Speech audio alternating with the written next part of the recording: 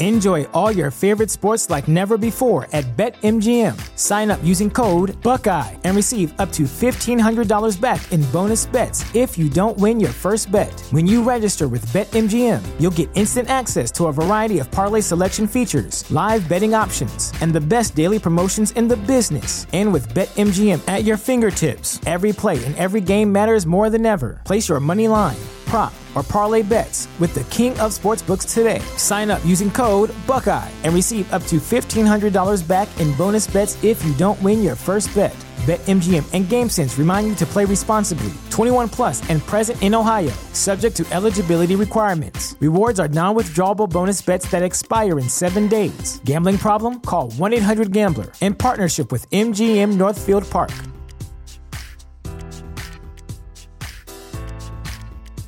At Parker, our purpose is simple. We want to make the world a better place by working more efficiently, by using more sustainable practices, by developing better technologies. We keep moving forward. With each new idea, innovation, and partnership, we're one step closer to fulfilling our purpose every single day.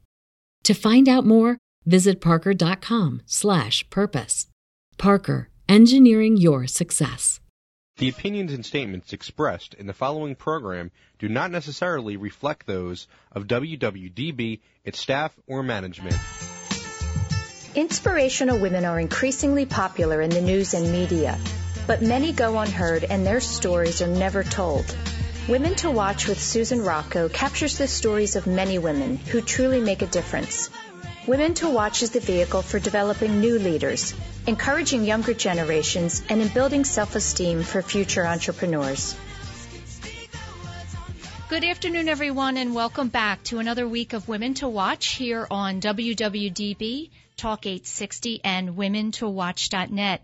I want to point out right at the top of the show that we would love to have you join the conversation and call in if you'd like to speak directly with our guests, and you can do so by dialing 888-329-3306. That's 888-329-3306.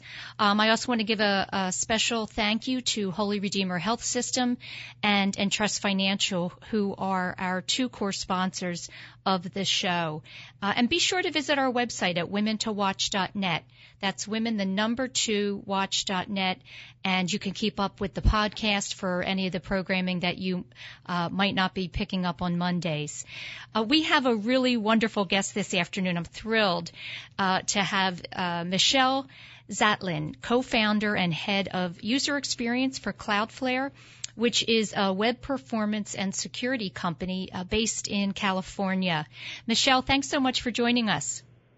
Thanks so much for having me.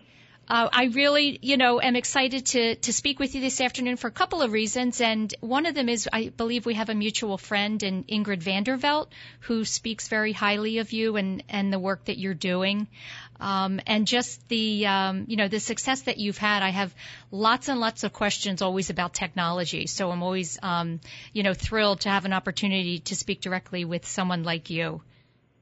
Great. Well, Ingrid is terrific. She is, I feel like, an endless ball of energy, and she's done so many amazing things. So she's always, every time I see her, I feel like she always has lots of fun stories. She does. And she fires up women. I just really think she's doing that in a big way. But listen, I wanted to find out for our listeners a little bit more about you and your background and where you came from. I understand you were born in Saskatchewan, Canada, which I've never been to, and you did a little bit of working with your dad in his law firm. Can you talk for just a couple of minutes about your background and growing up years? Sure, of course. So you're right. I grew up in Canada, in a province called Saskatchewan, which is just north of North Dakota and Montana. So it's prairie land, farmland. And, I had two sisters, my parents, and there was just one rule in my household that I could do anything after high school, but I couldn't stay in Saskatchewan. They made me go to university or college outside of the province. And so I found my way to McGill, which is a university in Montreal, and, really kind of opened my eyes to all the different options there were in the world. And I studied science. And so I'm a scientist by training. I thought I was going to go to med school and become a doctor, and I really loved the idea of helping people. Mm-hmm. And somewhere along the way, I realized that there are lots of ways to help people. Medicine is definitely one, and that's an amazing profession. And ultimately, I ended up falling in love with technology because tech also helps people, and you can really have a global reach from your local location.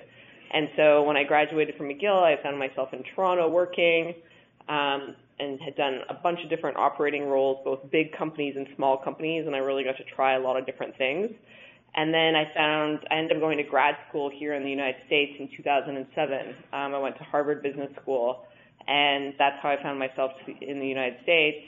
And when I graduated from business school, my classmate and I packed our things in a U-Haul and drove from Boston to California. Well, he did with his mother across the country. And we came out to California to try and build this idea we had been working on at school called Cloudflare. And it started as a school project and something that we just were really passionate about. And next thing I knew we were living in San Francisco trying to make it, get this business stood up. And now, 6 years later, it's a real company with over 250 people. We have over 4 million customers around the world. So it's been quite the journey. Yeah, I want to find out a little bit more about that idea, how it started. I read that it really started simply with an idea on the back of a napkin.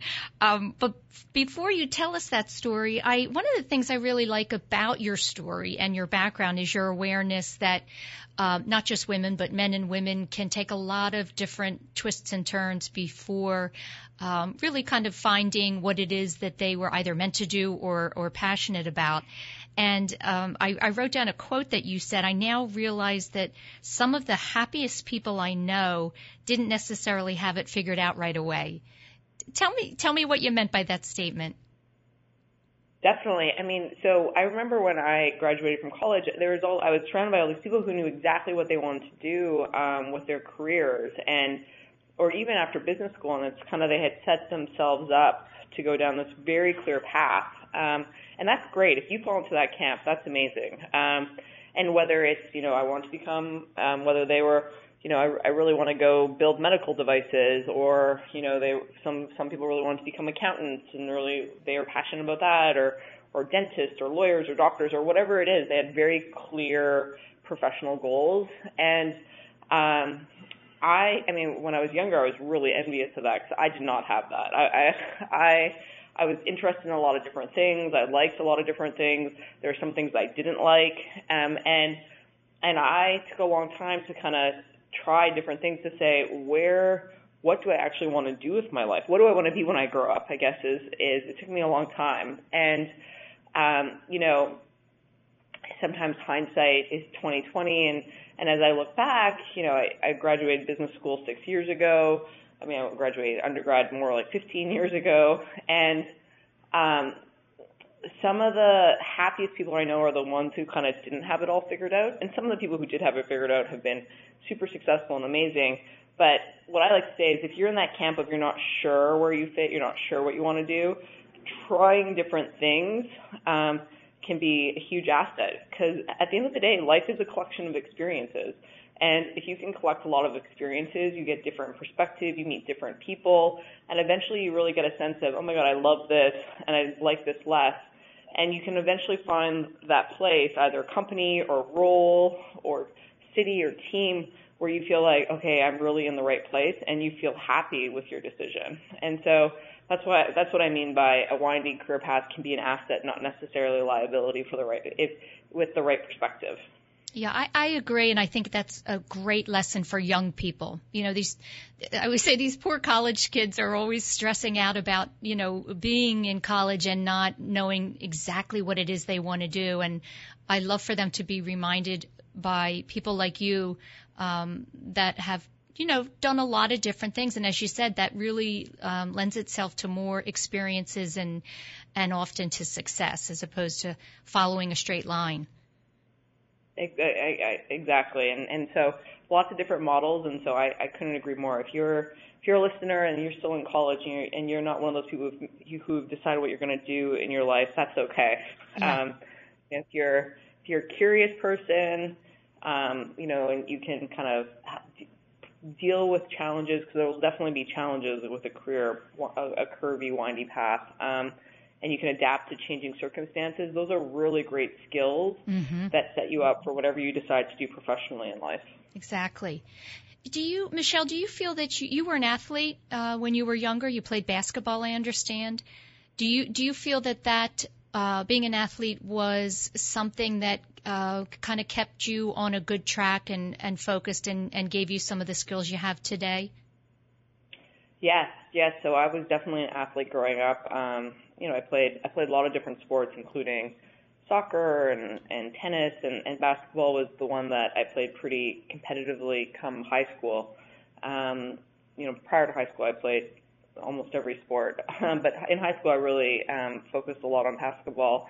And it was great. I mean, for me, I loved being part of a team. And, you know, anytime you're on a sports team, there's a commitment, there's dedication to both yourself, to your coach, to your team. And, you know, you have to figure out how to balance, you know, schoolwork, friends, as well as these extracurricular activities. And, you know, for me, I loved being as part of that team environment where, you know, we'd have practice during the week, and on the weekends we'd have these tournaments or games. And, you know, it really set the tone for me of how, you know, it's great that as an individual you can achieve certain things, but really when you're part of a team, and again, I got this as part of my basketball experience, but it could be, you could use this in lots, I was a musician, I played in the band, same sort of feeling, where when you really start to work together as a team, and it usually happens kind of 3/4 away through the season towards the last quarter of the season, and the team really starts to have good teamwork and trust each other, it's just amazing how far you come from the, you know, day one of practice to the last day of the season, how much more well you function as a team. And I think being part of that sort of environment really set me up for, again, what I'm doing today, of where there's no way you can build a company without being surrounded by amazing teammates. And in this case, it's a professional environment, but everyone has to play their role for the company to succeed. And that really takes me back to my days when I was back in high school, where same sort of thing, where when you're part of a team, everyone plays a role, but when the team really starts to gel, there's no better feeling in the world. And it's great to be able to celebrate with a team, right? And a group of people, as opposed to kind of celebrating a success all by yourself. That's true. And also the failures, because again, you know, we've all been part of teams where things don't work out. You have a big loss or something doesn't go as planned, or, you know, these people you become very close with, they have personal hardships that happen.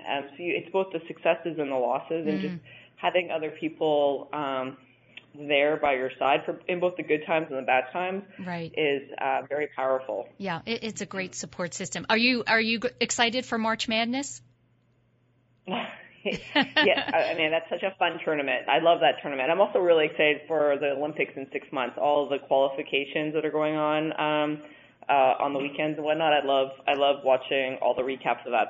That's very fun. I mean, I have a lot of respect for these athletes who play at such a high level. It's definitely good entertainment. It is. Listen, you were one of those lucky ones, I would say, that really has strength on both sides of the brain, right? So you, as you mentioned, you studied science. You also at one time were interested in art, and I'm wondering what your degree in chemistry has allowed you to do as a technology expert, if there was, you know, what that crossover might be. Definitely. Well, you know, I think that as a scientist, and again, I did chemistry, you know, some of the skills that have been great transferable skills are, well, first, the sense of curiosity. I mean, if you go into science, why I love science and why I loved chemistry is I felt like chemistry can answer a lot of questions in the world of why things work out the way they do, and I was always really fascinated by that. And so the sense of curiosity of wanting to understand why or how things work really work well in the world of technology, because the technology as an industry moves very quickly. And you can just see that by companies that were big, 10 years ago have been replaced by new companies that are big today. And so today everyone talks about Amazon and Apple and the Googles and the Facebooks of the world. But 10 years ago, the set was different. It was Microsofts and Yahoos. And so the technology industry changes very quickly. And so the sense of curiosity of you have to constantly wanting to learn more has been very helpful. That's a skill that I took from my science days here. And then just, the other thing as a scientist when I was training, you have you have to practice your analytic skills all the time. So in chemistry, there's a lot of lab work. You're running these experiments. You'd have a lot of data output, and you have to be able to interpret that data and synthesize it and find insights or make decisions based on it. And that skill, even though I'm not reading scientific data, is something that I use all the time, where it's, whether it's, in our case, how many threats we've stopped or some performance metrics, just being able to take data, feel comfortable with it, find the insights, and form an opinion about it. That skill is one that I'm very grateful to have learned so early in my life. Yeah, I bet. I would love to hear the story about what precipitated the idea, that day that you sat down, and I'm not sure whether it was by yourself or with a friend, and you had this idea and you kind of sketched it out on the back of a cocktail napkin. How did that come about? Well, how did it come about? So, in the same vein of I went to business school, and I had, what I knew coming out of business school is I really wanted to be part of a team, part of a company that was growing, going to help change the world. And I wanted to be part of a team that was winning and was going to growth and change the world. And that was kind of my criteria, and doing something that I personally was very proud of. And, it didn't have to be my idea. It could have been another company, but that was kind of my criteria. And it was January of 2009. And so if you think back to January 2009, the economy was not very good. It was after the whole financial crisis. And a group of us had come on a trip to the West Coast. We were in Silicon Valley for a week. And it was 50 students from Harvard Business School that were out here with professors. And this whole week, we got to visit all these entrepreneurs, these investors, and hear all these stories about how they'd built their companies. And to me, I was like a kid in the candy store. I loved hearing all the stories. I was so inspired. And again, we heard both good stories and bad stories. But it was just, to me, I just felt it was so empowering to me hearing just from these people. And it was halfway through the week. And the beginning of the week, I was like, wow, I can't believe I'm here. Wow, I can't believe I have access to all these people. And by the middle to the end, my confidence started to build, and I was like, wow, I could do this. Meaning that these are just people just like me, and they came out here and took a chance on an idea of something they were really passionate about, and they came here and overcame all these obstacles to make it happen. I could do that too. And so it was with a classmate who was on the trip with me. He had done something before school that tracked web spammers online, and called Project Honeypot. And I really knew nothing about web security or web spammers, but he had told me about this open source project a couple of times, and we started to talk about it during the week. And he had told me how 80,000 websites signed up for this project to help track web spammers online. And I kept saying, why do people sign up? And he kept saying, well, we work with law enforcement agencies to take down the web spammers and to get them offline. I was like, doesn't that take a long time? He's like, yeah, it takes years. I was like, I just don't understand how anyone signs up for this. How do they find you? Do you spend a lot of money on marketing? He's like, no, we have no marketing budget. And so, we kind of went back and forth in this conversation. Eventually, he got a little frustrated at me because I kept asking so many questions, back to being curious. And he said, Michelle, one day they want us to use the threat data to actually stop the bad guys before it happens. And I said, that sounds interesting. And literally we sat down with a napkin. It was in a hotel bar, and we sketched out how it could potentially work. And we pitched the idea to one of the advisors who was on the trip with us, said, will you be our advisor this semester? And so instead of taking a class my last year of business school, basically I got to work on a business idea, and the deliverable to get credit for my class was a business plan. And it was this idea on the napkin, which turned into Cloudflare. And it really was this conversation on this trip out here in the Valley where it was, could we use all the learnings that Matthew and Lee, who are my two co-founders, had from running this open source project for 6 years, of how if you're a regular blogger or small business owner or website, the idea of having to deal with bots or spammers or web threats or cyber threats is very hard. Could we create a service that actually protects those businesses as well as large businesses from these attacks online and kind of help make the internet work like it should? And again, when I started, I knew very little bit about the problem, and now 6 years later, I know a lot more. And that's really how it started. And now this idea has turned into a real company. Okay, so I have two questions for you. One, do you still have that napkin? We've been looking for it. Matthew and I have moved many times, and it's kind of like deja vu. Like I can see it in my head, and I'm sure it will turn up sometime. I have our original business plan, the business plan that we submitted from after that end of the first semester. Mm-hmm. I just moved recently, and I found it, and so I have a copy because I've been asked for the business plan many times, so I recently found that. Well, that's good. It's just a nice memento, but I can't understand how there was enough room on a cocktail napkin to write down a diagram and all the ins and outs of this company. But I guess it was just, the basics. It was the basics of how I would describe it is how mechanically, again, because if you put yourself in my shoes, I was not, and again, this is for your listeners out there, my co-founder, my business partner, Matthew, was very technical and he knew a lot about the problem. Mm-hmm. I mean, because he had been running this project called Project Honeypot, so he knew a lot. And I asked questions, some that were good, some that were dumb. There's no dumb question. There's no dumb question, exactly. Michelle, right? Like that were very, let's call it, I was an amateur on the topic. And so the cocktail napkin was a representation of how this could work, from a, technology perspective, how could we build something that actually would make this work? And it was kind of how we communicated back and forth and said, well, what about this? What about that? And so that's what it was. And again, since then, the business has evolved a lot and we've been much more robust and I have much more details. Right. And we'll continue. Yeah, exactly. Exactly. But at the time, it was just, someone who knew a lot about something, someone who was very curious and asked questions, and we kind of came together with different skill sets to say, hey, I think that together we could maybe see where this takes us. Yeah.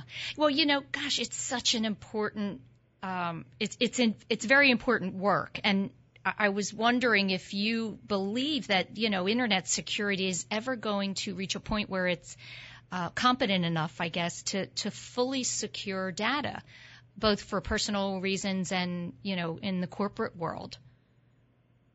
Definitely. I mean, so I'm an optimist, so I think the world is getting better, and I think there are some structural things that are changing in the industry that are helping with that. Having said that, it's cybersecurity or web security it's not a topic that's going away, and it's such a broad topic. There's so many different pieces about it. Exactly. But there's a couple of things that have changed that should give, again, both listeners or people who are thinking about getting into the industry or someone who runs a business who has to think about this a little bit, or hopefully they have some comfort versus fear. And so the first is that, historically, I think the security industry really did itself a disservice, where it was a very niche industry and only very few people got into it, and they were usually very technical, and they all spoke to each other.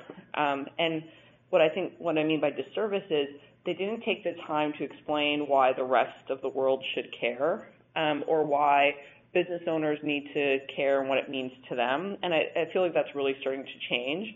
And you can even see in the media how some of these security topics are starting to become actually talked about. And so, back in the spring of 2014, there was this big vulnerability that was called Heartbleed. And it was something that, a lot of mainstream media covered. And my mom was sending me a text saying, should I be worried about Heartbleed? Now, she had no idea what it meant, but at least the fact that she, asked me about it was, I felt progress. Right. Yes. Again, the fact that people might be talking about it at their dinner tables, where people are just starting to get more acquainted with the subject, I think is, again, they don't need to know all the solutions. They don't have to come up with the solutions, but just that we're making it a topic that's more accessible is important. Do you think entrepreneurs are more focused or interested in it than corporations, or do you see them equally concerned? Well, now I think if you're a corporation, it's typically securities definitely has turned into a boardroom level topic of conversation. Yes. Just because there have been so many so many breaches from the big corporations that every boardroom in America and internationally have had a conversation of how well are we protected, and if something happens, what do we do? And again, I think that's important, and that's different than 10 years ago. And so, again, we have a lot of work to do. So I'm not trying to say, it's all solved, but these shifts in people actually wanting to talk about it are important. And again, I think that helps solve the problem long term. The other thing is historically a lot of the in a really simplistic way, a lot of the bad guys, if the bad actors online, they had more resources than the good guys because the good guys didn't work together. And so what I mean by that is somebody like a Microsoft would be attacked all the time, and they would come up with all these different solutions, but they wouldn't share that knowledge with their peers. And by peers, I mean with Google or Yahoo or Facebook or any of the small businesses. And so what that meant is that the bad guys were always had more resources than the good guys. And what you're seeing is that's starting to change. So even with our company, we crowdsource all the good guys together. And so basically it's like a neighborhood watch. We have 4 million websites who band together, and if one site gets attacked, that information gets shared across the other 3.99999 million websites, so that none of those other people have that same vulnerability, and the network keeps getting smarter and smarter. And so all of a sudden you can pool resources where again, overly simplistic, but the good guys have more resources than the bad guys, and that starts to shift the equation a lot. And I think that's something that's very new in the industry, and it's only because of computing power and some of these other companies that make starting businesses online much easier that you have this moment in time where a business like this exists.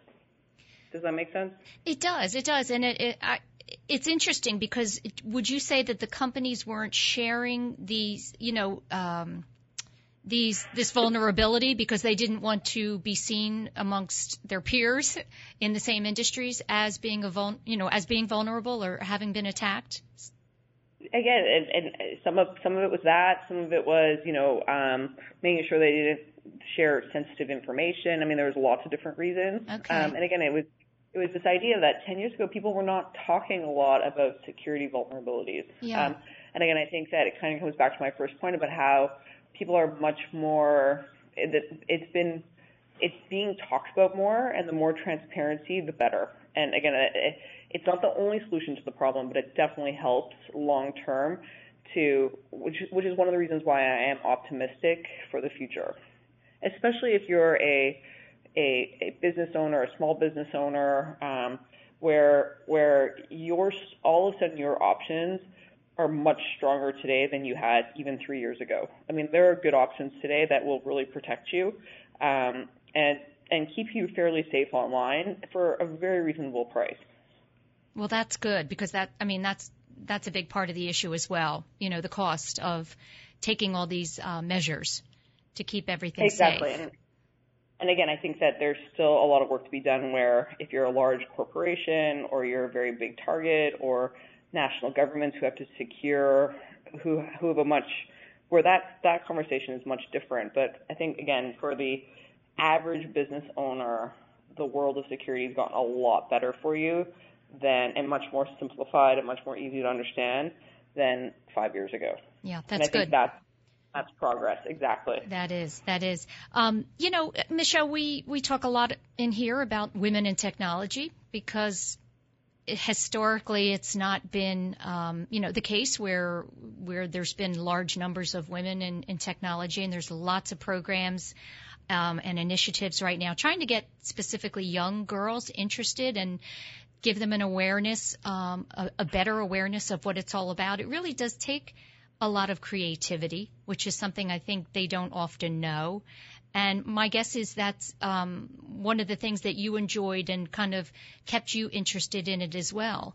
Would you say that the women that you see working in technology now are feeling better about the numbers?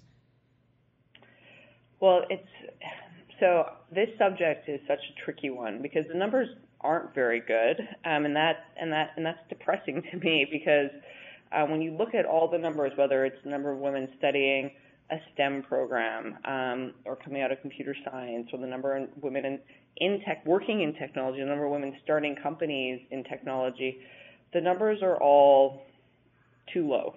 And so that's a fact. There are definitely more men than women. Mm-hmm.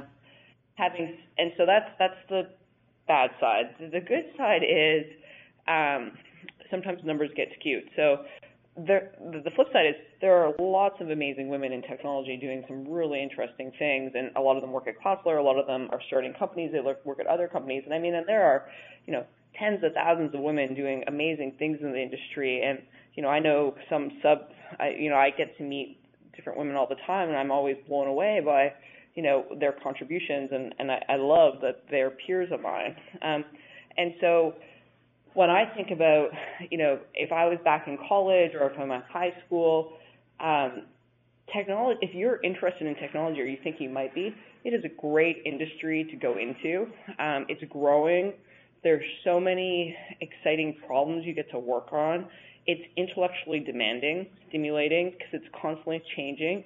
And you really can work on problems that touch the world in very profound ways. And again, in my case, we're helping make the internet a better place, which is pretty amazing. And everyone here at Cloudflare is really passionate about that. In other places, it's, you're building smartphones that change the way people communicate around the world, or building the next car, or whatever it is. There's so many different facets of technology. And so it's I feel like for people who are curious or intellectually curious, it's a great place to build out your career because it's not going away, and it's only going to get richer and richer over the next couple of decades. And I think that if you're early in your career or haven't started your career yet, you want to go somewhere where it's growing, Absolutely. not shrinking. Yes. And technology is absolutely something that's growing. And so in that case, it's like a great place to go. It's also, while there are more men than women, and, again, the industry is not without flaws, it's still such a meritocracy in the sense of, I just kind of look at Matthew and I and Lee, we came to the Valley, no one knew us, and we were able to start this company because it was a good idea, and we were able to make it all happen. And and that's really powerful. There are very few places in the world where that's the case, where often it's based on who you know or generational connections passing on. Again, it's not without flaws, but technology is still, for an industry, is quite a meritocracy where really if you have a great idea and you're willing to work hard, you tilt the risk-reward ratio in your favor a lot. Yeah. And I, again, as somebody who grew up on the, near a farm in the middle of nowhere where technology was not a major industry, I feel like I'm a perfect example of what's possible, again, with a lot of luck and hard work, of what's possible. And I think that's a kudos to the way the industry is structured. Yeah. And so in that case, I think it's a great industry for young, people earlier in their careers, women or men, to pursue. It is. Listen, hold that thought. We're going to take a quick break for our sponsors, and when we come back, I want to talk a little bit more about this topic and your views on diversity. We'll be right back. Perfect. Sounds great. All right.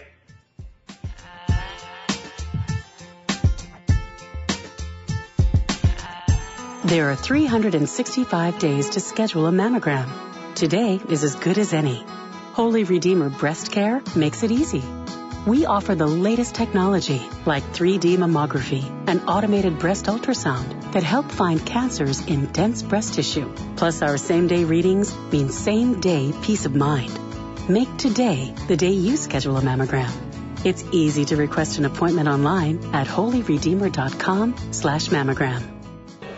Since 1858, Mount St. Joseph Academy has been educating girls to be leaders, founders, and independent thinkers. Students are taught to be collaborative, courageous, compassionate, confident, and spiritual. In this student-centered environment, the young women are transformed by recognizing their own potential and are encouraged to use it to make a difference in the world. To learn more about Mount St. Joseph Academy, go to www.msjacad.org or call 215-233-3177. That's msjacad.org or 215-233-3177. Where does one turn when faced with the devastating loss of hair from cancer or other medical conditions? When Jamie Levin, owner of Wig Elegance, Wigadoo, and Rosalind Stella's Wig Boutique, lost her own mother to cancer in 2009, she and her husband Rob decided to take over the full-service family-owned wig salons to honor her mother's memory.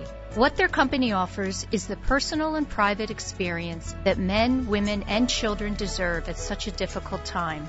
To learn more about their unique services and warm and compassionate staff at all three salons, such as a free consultation with expertise, full education, private booths, and clean set and cutting services, go to wigelegancewigs.com or call 215-945-4900. That's wigelegancewigs.com.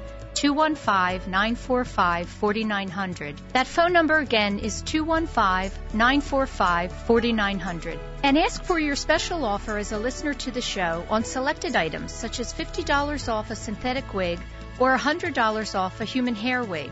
That's wigelegancewigs.com. Welcome back, everyone, to another week of Women to Watch here on WWDB, Talk 860, and WomenToWatch.net. We're having a wonderful conversation this afternoon with Michelle Zatlyn, and Michelle is the co-founder and head of user experience for Cloudflare, which is a web performance and security company based in California. Are you calling from San Francisco? Is that right, Michelle? I am, yes, right in the heart of San Francisco. That's the place to be, right, for the work you're doing. Yes, for the work that I'm doing, it is a great place to. It is a great place to be. It's amazing how many companies you've heard of or will hear of in the coming years are within a couple blocks radius from here, and you just run into these different people on the street. And there's real power in having density around all the in the industry. It's very powerful. And I would imagine really high energy with all of those minds running around, working on the next best thing. And as you mentioned at the top of the show, the pace of technology is so fast. It's one of the things personally I struggle with it a little because I think as soon as I have mastered something, I'm afraid it's going to change and I'm going to have to learn something new. Tell me what your take is on that, just the speed with which technology is creating things, and the ability to kind of not only keep up with it, but make decisions whether or not you need to move along with it at that pace or kind of continue to use things that are working for you as a business. Does that make sense? It definitely makes sense. And, what, Susan, I struggle with it too, and I think everyone in the tech industry struggles with it, and everyone outside the tech industry struggles with it, so you're not alone. The way that I think about that is that and there's both kind of me as an individual and how I use technology in my everyday life, and there's also, as a business owner, what we choose to and not adopt internally within the company to help us grow. And, there's no right answer, but one kind of how I personally think about it that may be helpful to you and others is, there's some things where there's some new changes, and it could be, whether it's a new device or a new messaging platform or a new social media or whatever it is, you can either be a leader in adopting it, so like one of the first, like an early adopter, or you can say, hey, I'm going to wait for a few versions to come out and see whether, my friends start to adopt it or whether I really think it has lasting power before I adopt it. And so even like me personally, there are some things where I'm very early on trying them because, maybe it's a pain point that I feel like I don't have solved yet, or something within the business where I feel like it's a pain point that none of our other technology vendors are solving, and it's such a pain point that I want to see whether this works. And otherwise, I wait a couple, you don't have to be the first. You can wait a couple months or wait a couple variations and then start to adopt it, and you still get all the great benefits. And so you don't always have to be first to get the benefits of technology, I guess, is what I'm saying. But what I think, it's important on the flip side is people shouldn't be scared of things either. They should be willing to say, hey, I'm going to try this out. And it's okay saying, I don't get it. This didn't work for me. And then, well, maybe I'll give it a chance again and see whether I can get it working. And then all of a sudden it's like, oh, I couldn't live without this. And so I think it's you don't always have to be first, but then you also don't want to be scared to try new things either. Yeah, that's a great point. It's kind of a combination of, trying it if it's something you're in need of, and if you're not, you don't have that immediate need, continue using what's working for you and wait to see what happens down the road. I like that take.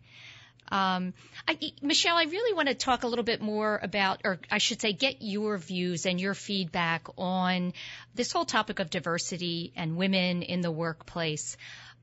You and I both know there's a lot going on. First of all, I just think it's an incredibly exciting time for women in general, because I think we're seeing women like you just kind of forging their own path and going out and doing what it is they want to do, making a difference where they feel they want to, without worrying so much about the barriers that are out there. And I love seeing that.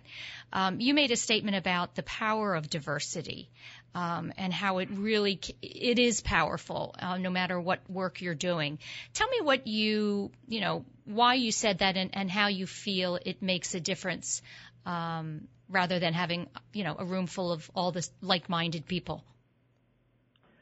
Yeah, I feel strongly about this, and, thankfully the research all backs up the way I feel is, when we started Cloudflare, there were three of us, Matthew, who's our CEO, myself, and a third co-founder named Lee. And the three of us, if you knew the three of us, we're all very different people. And again, there are a couple people who knew all three of us, and we were all very different people.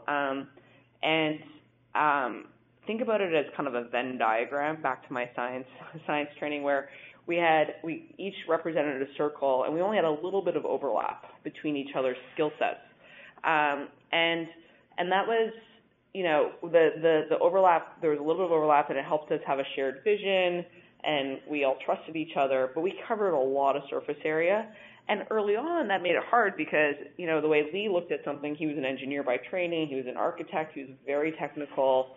The things that he cared about were very different than the things that, I brought to the table, that were very different than what Matthew brought to the table. And sometimes it was uncomfortable trying to come to a decision or resolution because we communicated in such different ways because we just had such different skill sets.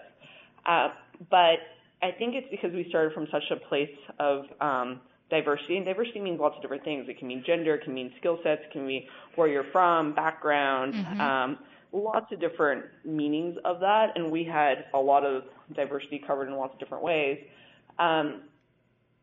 It gave us a much stronger foundation to build from, and I see this even today in my company, and I see this, when I do a lot of reading and I follow a lot of the research, where it's teams that are small that have diverse points of view often have better results than when you have a bunch of the similar type background people on the same team. And really, if you have trust between each other, that's the most important thing. You have to trust each other. Somebody who grew up in a different, let's say they grew up internationally and they say, hey, Cloudflare, that word doesn't work, in my home language, that's an insult. We shouldn't name the company that.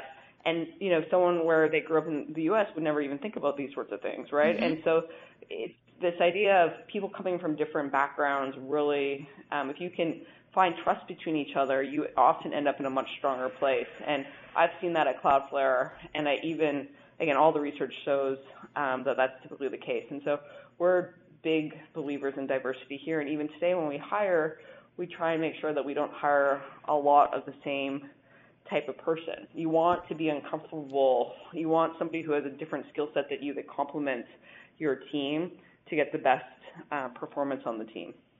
Well, and also I think one of the reasons it's so important today is because of internet, we are global in a lot of ways in the work we're doing. So we can't just consider the people in our own communities when it comes to our companies and business, because it is reaching, globally. And so it's important to understand all these different cultures and how things affect everyone. Definitely. Absolutely. That's exactly right. Yeah. Tell me, Michelle, what is one of your mantras, or what is it you kind of use every day to motivate your team, the people that are working around you? Well, so our mission at Cloudflare is to really help make the internet a better place. And when I told people that 6 years ago when we were starting, when it was really an idea, they kind of laughed at me, and they thought you're a dreamer. And now we have 4 million web properties that use Cloudflare. We really do help make the internet a better place with adopting modern web technologies and all these different sorts of things. And so for our team, something that's really important when we hire people is that we have this mission to help make the internet a better place. We just play one role in that. And again, I work with 250 incredibly smart, passionate people who are really passionate about that mission of helping make the internet a better place. And they all come to work here to help towards that. And what's interesting, and again, I think this is interesting for the listeners, is that there are kind of two types of people who work here. There's one where they come in loving that mission. So before they even interview, they are already in love with that mission because they're either a user or they really understand the internet and they see all the inefficiencies and they want to be part of the solution. And there are absolutely people who fit into that category here. There's also the second category of people who on day one, that's not why they chose to interview at Cloudflare, but they fall in love with the mission over time. And it becomes, wow, I'm really passionate about this and I really believe in it. And so essentially everyone on the team eventually comes to work again with this broader mission of making the internet a better place. But how people get there are slightly different, and I always think that's very interesting, and that both are okay, but that we have to have this shared vision. And so that's the mantra that brings everybody here raring to go, fired up every day to do their best work. So it must be, a really exciting environment to work on because the mission itself is motivating the people. They feel that they're doing something of value and contributing. Definitely. And, when you work in a high-growth company like Cloudflare, and again, we're not the only company like this, but there are so many things to do. The list of things to do is much longer than the people here could ever do it. And so there's never a dull moment. You constantly have a lot of balls in the air, and we're as a company are always prioritizing which ones are the important things to focus on and which ones that we have to save for later. And we're all heads down working as hard as we can. And sometimes we pause and we pop up and we take a breath and we're like, wow, we actually made progress. Okay, celebrate, now get back to work because there's so many things left to do. Right. And so the energy is very, there's a very high energy. It's a very fast pace. And again, I've been doing this, we're about 5.5 years old, and we've done so much those 5.5 years. It's amazing, but there's so many things left to do, and we have so many exciting initiatives that are just over the horizon that we all want to deliver on so that Cloudflare can reach its full potential of its mission. And I think that's exciting. You have to be patient for long-term results, but also impatient for progress in the short term. And that's kind of a tension that if you work at any high-growth company, you have to live with. And it's interesting to have to toggle between the two. Mm. Tell me, on a personal note, Michelle, tell me what or how you get through those moments when, things are not going right. You mentioned I get the sense that you are, a dreamer and curious, by nature. Sometimes when you're working, your colleagues or people that you work with, clients, look at people like that as not perhaps being as capable as the people that are more, business focused, analytical. How do you deal with those moments where you're perhaps, feeling a little bit of self-doubt or fear in a moment? What is it that you say to yourself to get you over that? And those moments definitely happen, Susan. I think any entrepreneur or any person part of, again, this idea of a very audacious goal. We have a very audacious goal here at Cloudflare. There are amazing high points, wins, kind of back to the sports teams we were talking about. Yes. But there are lots of obstacles and roadblocks and challenges, and some of them are really, not fun to have to deal with. And so, I think that there's a couple things. So, first, just taking a breath and not making a flash decision is really important. And just taking a breath and assessing the situation. And I think that's important for any situation, is always very powerful. And, for often how I feel maybe 10 seconds after I hear about this, whether it's a piece of bad news or a problem or obstacle or challenge, and how I might feel 24 hours later, dramatically different. And so I've really practiced being a little bit patient before making any rash decisions when possible. And then for us, again, I feel really lucky that I have teammates that I really trust and that we can go to talk about, with the appropriate people of what are we going to do here, and have a trusting environment where I feel like everyone's really has the best interest of the company at heart, and we're going to come to the right resolution. And so relying on getting input from those who really know the right people can be very helpful, or just even to work things through.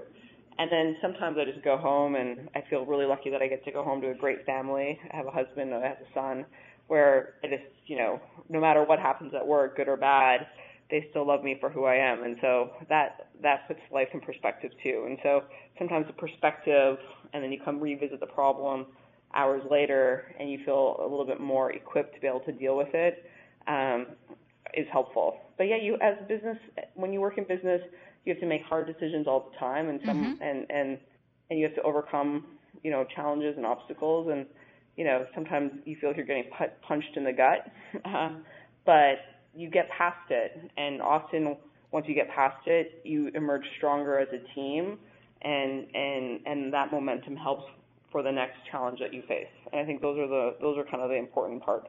Yeah, I think that's great advice, because I think sometimes leaders aren't apt to say, hey, I'm struggling with something. They don't, either an ego is in the way, or they just don't want to, admit that they're not on top of a situation. And I think it's so much better to, to have candor with your team.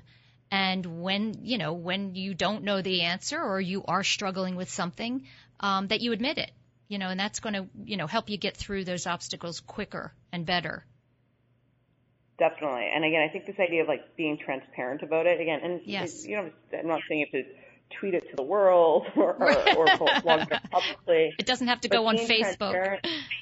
Exactly. It's kind of being transparent to the right group of people is very powerful. And there's a lot of people who want to help, who will help and rally to help get through it because they believe in the company so much, or they believe in the mission so much, or they care so much that you can really rally together as a team. And as you said, that's very powerful. Yeah. Something else that you said, Michelle, that I read about kind of resonated with me. You said there really needs to be more than one or two data points for women in tech. That's what's been missing from the conversation. Tell me what that statement meant to you. Well, it's kind of back to this idea. If you look at all the data points, I mean, there are definitely more men than women, and the data is not very encouraging.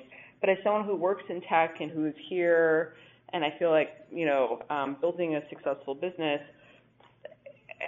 I don't want to scare the next generation of women away from the industry, because I feel like the data doesn't reflect well in the industry. But as my experience going through it, it's the data is not really actually reflecting the experience that I'm having and all these other tens of thousands of women are having in technology.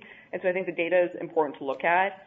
But, you know, I think shows like yours where you're showcasing these women doing such amazing things, and you do it from all sorts of industries. And I think that's, you know, that's incredible. When I was in high school, I thought you had to be a doctor, a lawyer, or a nurse, or an accountant. I didn't even, like, no one told me technology was an industry of choice, and I didn't even know what that meant. So it took me years and years and years to figure that out. And again, I think because of the internet and these different sorts of things, women and even men early in their career can get exposure to it and be like, oh, that sounds interesting. I'm going to see, you know, maybe that's something I want to do, and I think that's important. But sometimes the one or two data points, I feel like they're very negative. And as someone who works in the industry, who also happens to be a woman, someone who's here every day, it doesn't feel as negative. And so that's what I mean. I just want to balance the story. I want it to be a more balanced, presented in a more balanced way. Yeah. With both its pros and its challenges. That's right.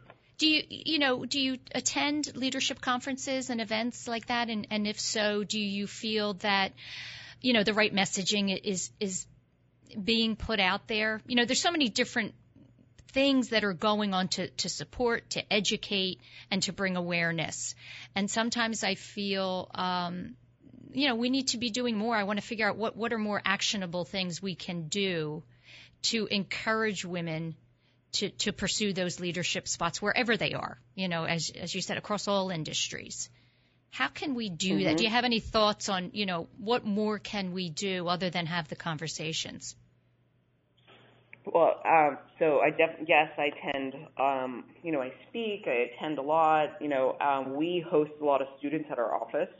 So whether it's, we've had high school students come through, we've had college students come through, we've had business school students come through, we've had law school students come through, because there's a lot of people who go to law school who decide they don't want to be a lawyer and they kind of want to explore their career paths. So we try and again, so we do a lot to try and, again, one small role in helping just expose the next generation of leaders to what's possible, and that's how I really think about it.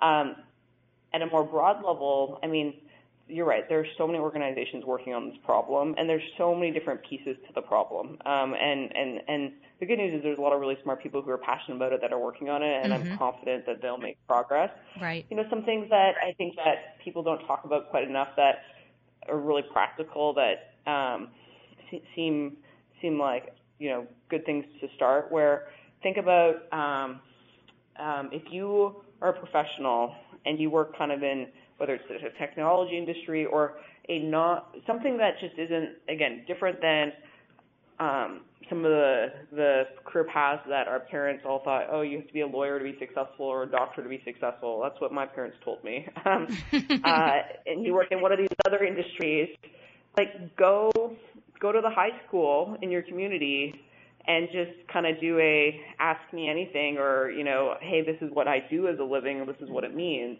It could be anything from I'm a product manager to I host a radio program, and I got to talk to all these amazing people. Because, again, I think just giving exposure to the next generation of leaders of what's possible in their career is really, really powerful, and just gets their creativity or their options thinking of things that they didn't even necessarily think was possible. So something if we all just went to the local high school to do that, I think we'd be in a much better place. Yeah, you know, showing them what's possible, literally showing them, right?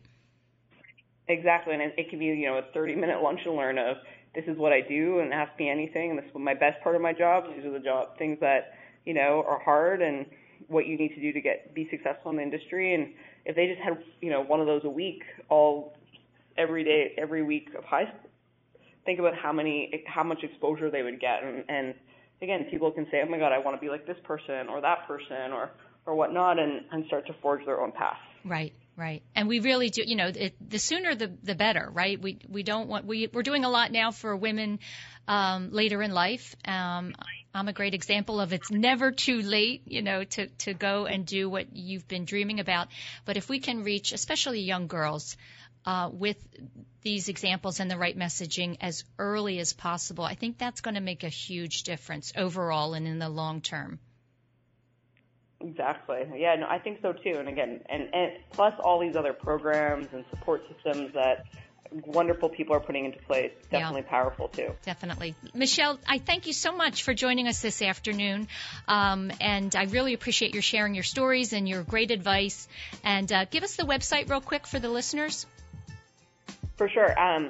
Susan, was great. Thanks for having me. Our Cloudflare's website is www.cloudflare, so CLOUDFLARE.com. And so if you are a blogger or a small business owner that needs to make sure your site is fast and safe around the world, come there and we'll help get you set up.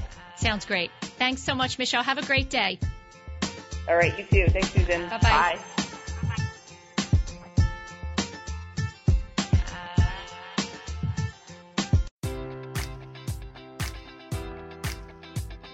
Enjoy all your favorite sports like never before at BetMGM. Sign up using code Buckeye and receive up to $1,500 back in bonus bets if you don't win your first bet. When you register with BetMGM, you'll get instant access to a variety of parlay selection features, live betting options, and the best daily promotions in the business. And with BetMGM at your fingertips, every play and every game matters more than ever. Place your money line, prop, or parlay bets with the king of sportsbooks today. Sign up using code Buckeye and receive up to $1,500 back in bonus bets if you don't win your first bet. BetMGM and GameSense remind you to play responsibly. 21 plus and present in Ohio, subject to eligibility requirements. Rewards are non-withdrawable bonus bets that expire in 7 days. Gambling problem? Call 1-800-GAMBLER. In partnership with MGM Northfield Park.